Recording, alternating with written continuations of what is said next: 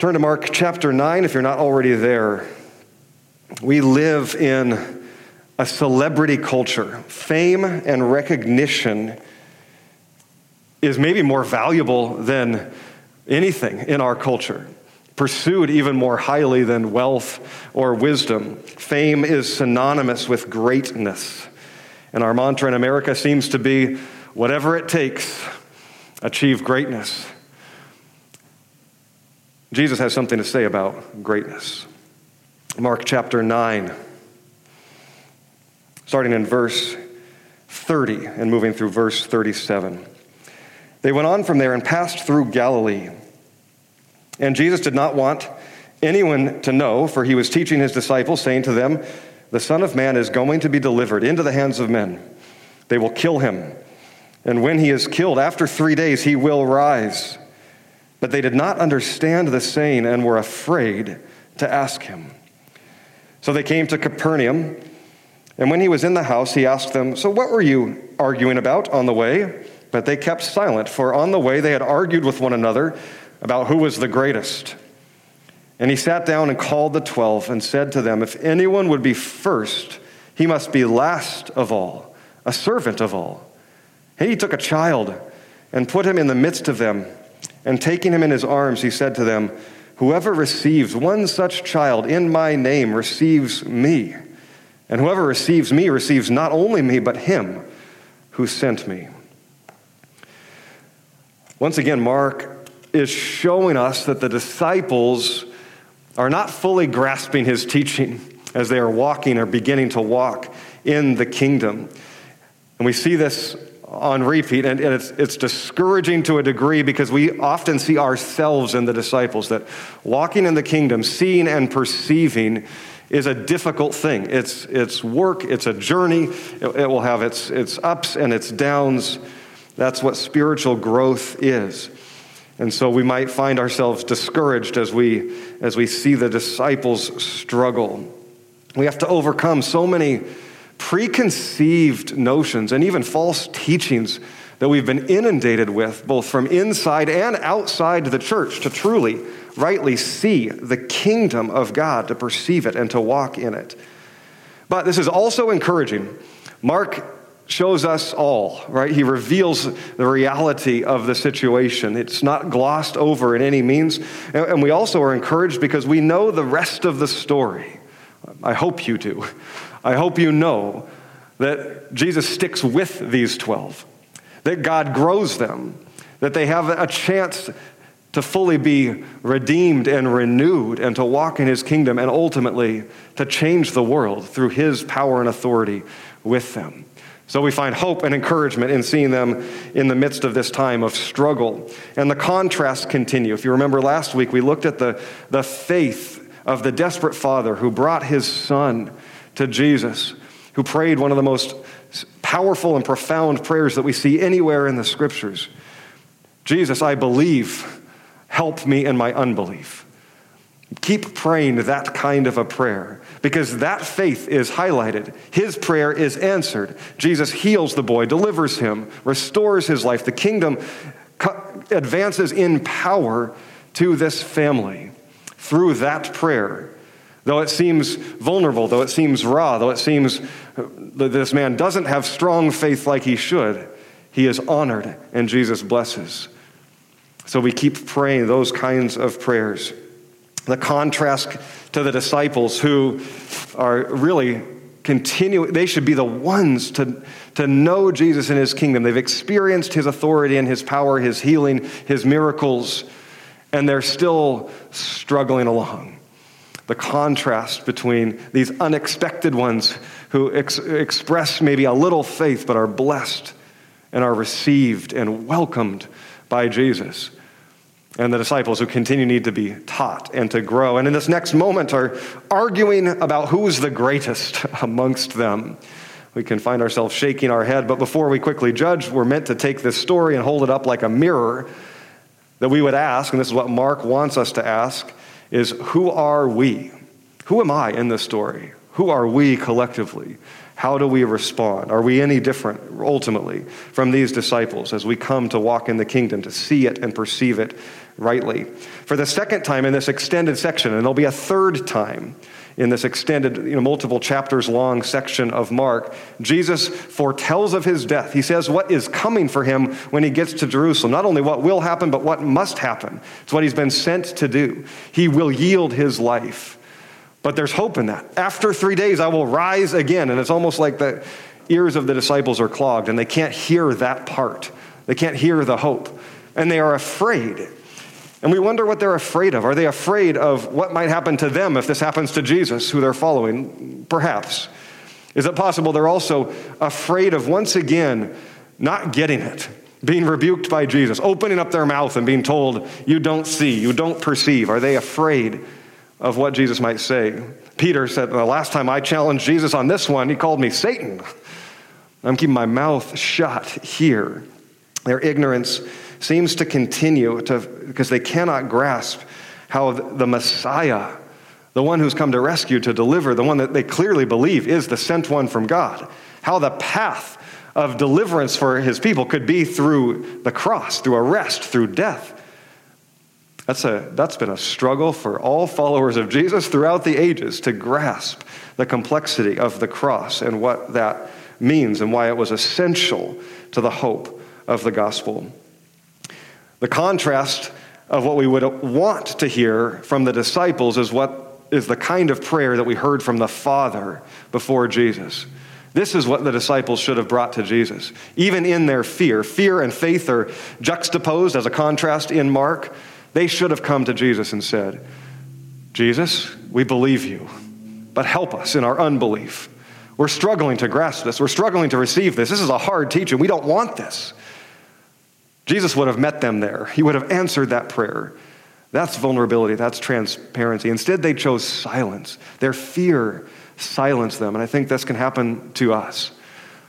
Our own fear can hinder our prayers, can keep us distanced from coming to the Lord, whether it's fear of truly following him in faith, of taking those steps of faith, or whether it's fear and uncertainty of not having it all together, of not being right, not appearing right. We have such a value back to our celebrity culture, of getting it right, of appearing good, of putting on the right veneer, and we can be fearful of what it would mean to be truly vulnerable or transparent, to not know, to say, I don't know, or I'm coming to know, to say my faith is weak when it should be strong.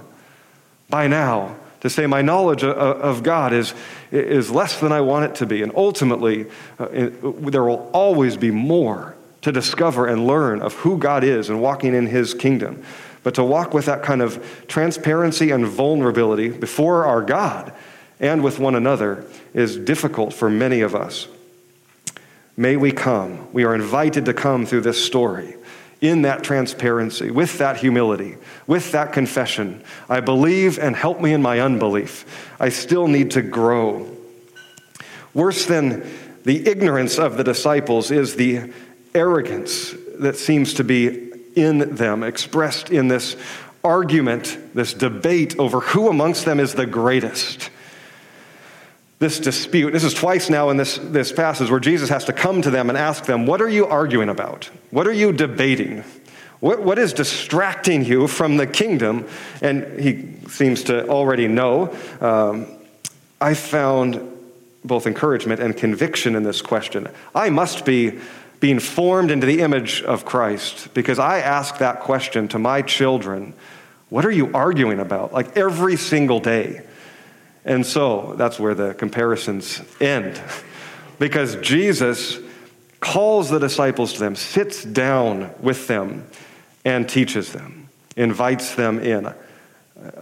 Maybe I'm the only one, but I tend to try to parent from afar because I'm doing something else when the argument and the bickering comes into the room. You wouldn't do that, right? You would pause everything. You would call your children to yourself. You would sit down with patience and compassion and composure and invite them into a discussion. Yes, conviction.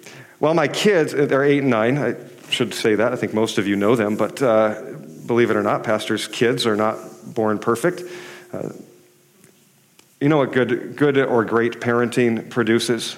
It's guaranteed to produce one thing: good and great parents.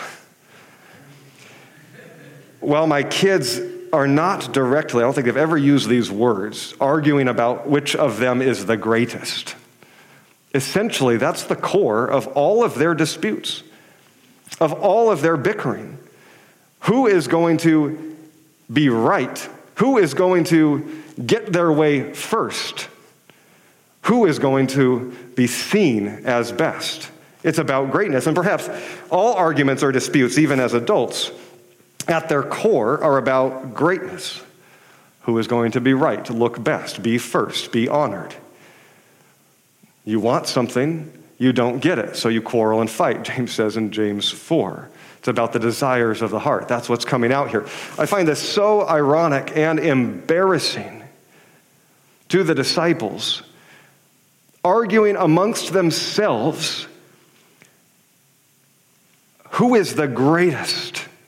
And Jesus is right there.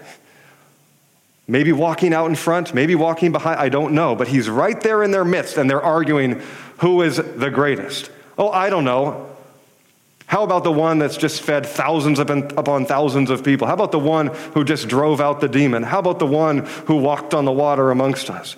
And they're arguing amongst themselves. And you know, Peter, James, and John had some good evidence on their side. He keeps choosing us. He keeps inviting us to be with him, to be close. We were just on the mountain. We saw him transfigured in glory.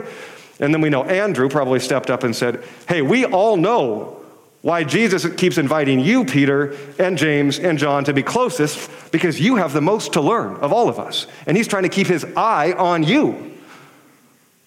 Right? And you know, Judas is sitting there going, who does he trust with the money?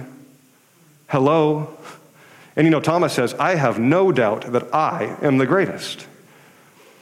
But Peter's been waiting for whatever the equivalent of the Palestinian mic drop is and said, yeah, which of you walked on water? And which one sank a moment later? And on they go, of course, right? We have to fill in the story of their argument.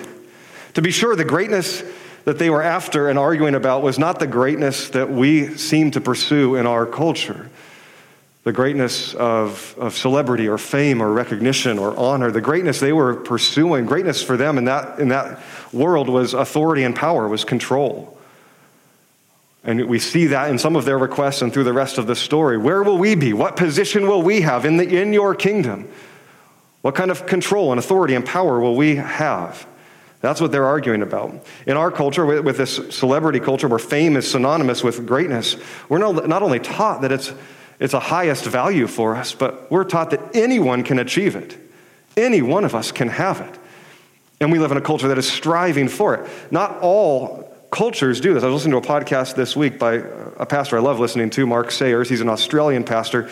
I thought he summed it up aptly. He said, in Australia, for example, greatness is living a great life. And a great life comes with securities and comforts and pleasures, but family, community, a good job, but the freedom for entertainment, for recreation, that's greatness. That's their desire and their picture of greatness.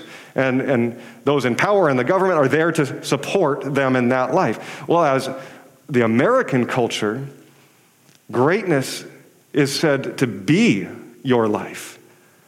So succinctly, to say some cultures pursue living a great life as greatness, others pursue being great as greatness. And I thought that was an apt description of what we are taught to pursue, that we can become great. I can be great. And that celebrity culture has infiltrated, tragically, the American church throughout the ages. We continue to elevate our celebrity pastors and argue amongst ourselves which is the greatest. And if it's not a man or a person, then it's a ministry or a church. It's the name and the names that we have created. What about the name of Jesus in our midst? Does his name get honor and glory and fame? And maybe he is not in our midst. All of these views, though, are secular. They're not kingdom-oriented. The disciples still did not have in mind the things of God, but the things of men. And so whatever we pursue as greatness, Jesus has something to say about that. Jesus proclaims it is a totally other pursuit. It's the upside down kingdom. Again, this mantra of the kingdom is strikingly different. We do have to notice that Jesus doesn't rebuke them for the desire to be great, but he says greatness comes through service. Greatness comes through sacrifice. Greatness comes through welcoming and seeing the least of these, taking upon that form. That's what greatness is in the kingdom of God. Those that the world say are last will be first in the kingdom. Those that serve will be elevated and honored in God's priorities. Remember, Jesus said of his cousin John the Baptist in Matthew chapter 11, verse 11, I tell you the truth, among those born of women, there's not risen anyone greater than John the Baptist. Yet he who is least in the kingdom of heaven is greater than he. John truly embodied those words. In John 3:30, he said, as Jesus came upon the scene, he said, he must become greater, I must become less. That's the posture of greatness in the kingdom. Jesus is the GOAT. He's the greatest of all time. And how does he do that? How does he model that and teach that? Through service, through giving himself to the last and least. The picture of wrapping the towel around his waist and washing the feet of his disciples when there was no other servant to do that.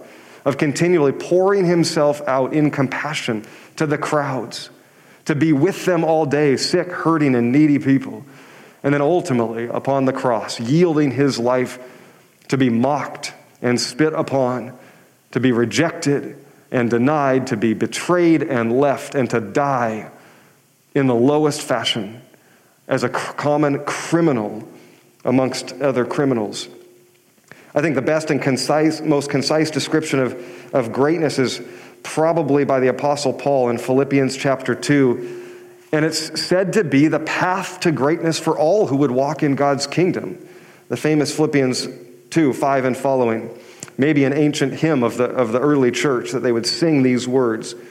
Your attitude, your mindset should be the same as that of Christ, who being in very nature God did not consider equality with God something to be grasped, but made himself nothing, taking the very nature of a servant and being made in human likeness, being found in appearance as a man, he humbled himself, became obedient to death, even death on a cross.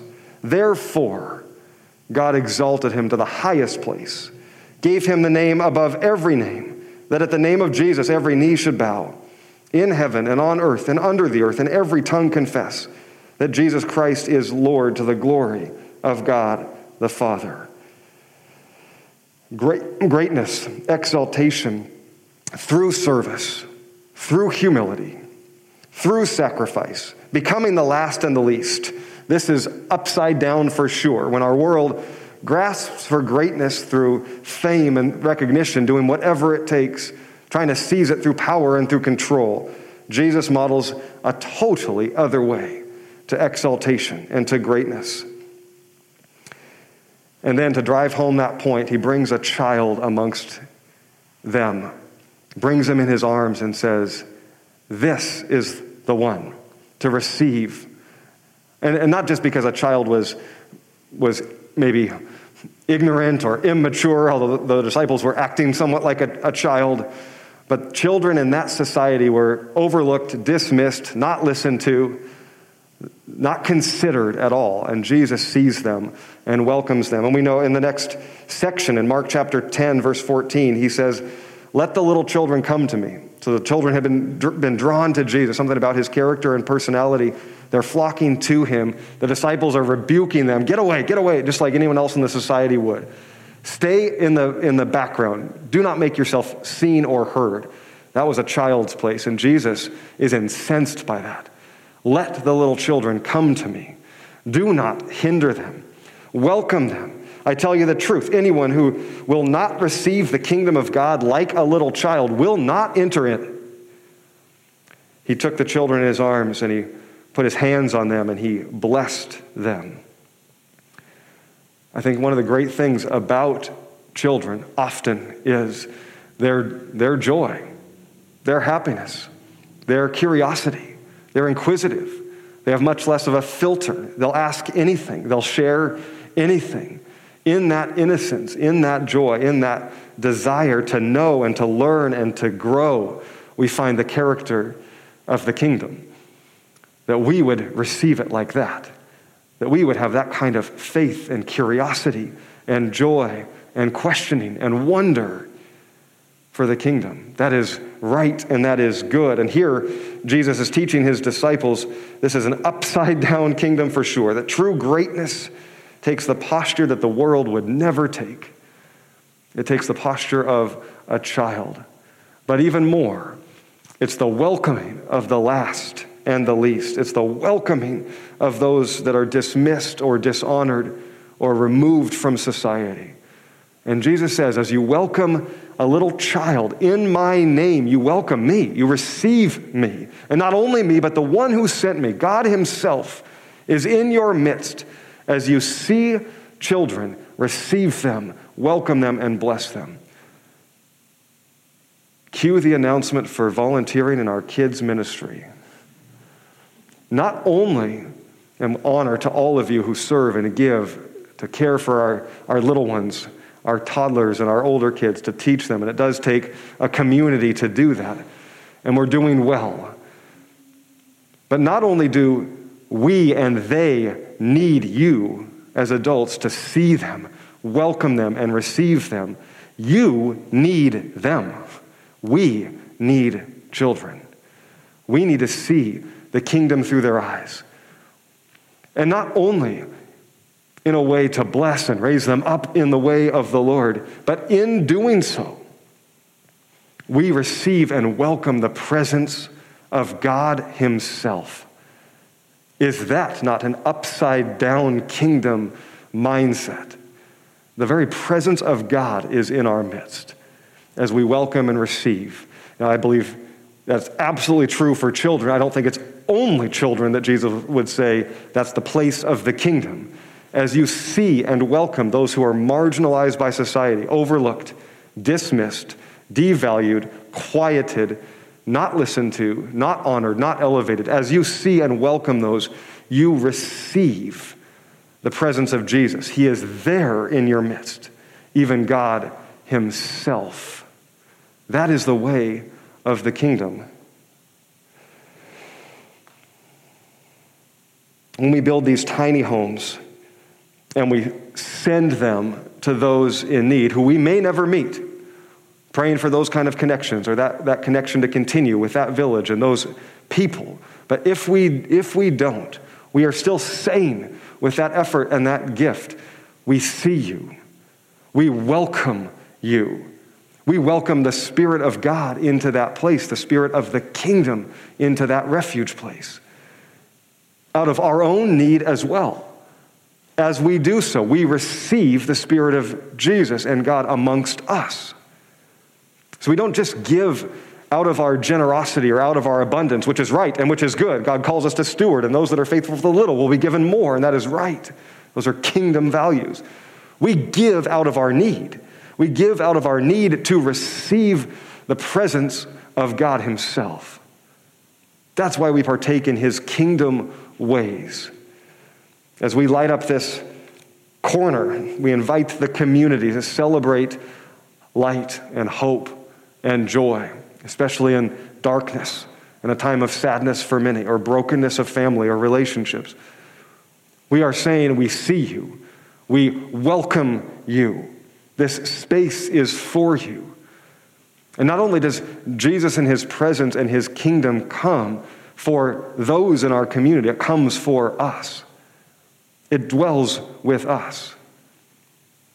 As we give these Thanksgiving meals to those that otherwise would not celebrate Thanksgiving with food, we bless, we say, we see you, we welcome you, we receive you. Out of the abundance, yes, of what God has given, we want to be faithful with that, but it's out of our need. We need the presence of Jesus amongst us. We pray you sense it as well. But we receive the presence of Jesus and the presence of God himself.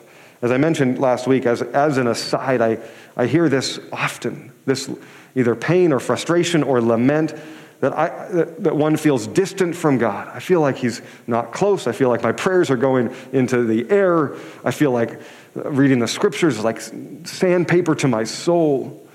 And while there may be many reasons for that, we know in the promises of Jesus where he dwells, where God is. And we enter into those spaces and we wonder, am I welcoming like that? Am I seeing like that? Am I in that place of the kingdom? May it be with the last and the least and the overlooked and the marginalized. Am I pausing? Am I listening? Am I welcoming? And as we do so, out of great need for the presence of God himself, he meets us and blesses us. So give and serve and welcome this season because we need God in our midst. This is why our desire to be a church without walls is so vital. And not just to see beyond ourselves to our broader community and world in need, and that's right and that's good, but to not put any barriers between any peoples and coming to draw near to Jesus, to be in his presence, to be welcomed by him and known by him. And as we enter into those kingdom rhythms, praying for humility to do so, we also receive the presence of God. And there is nothing greater in all the world. And that greatness in the presence of God is transformative for all things. Welcoming is not passive. Hospitality is not mere niceness or courtesy. It is active. It is intentional. It is, I see you and welcome you.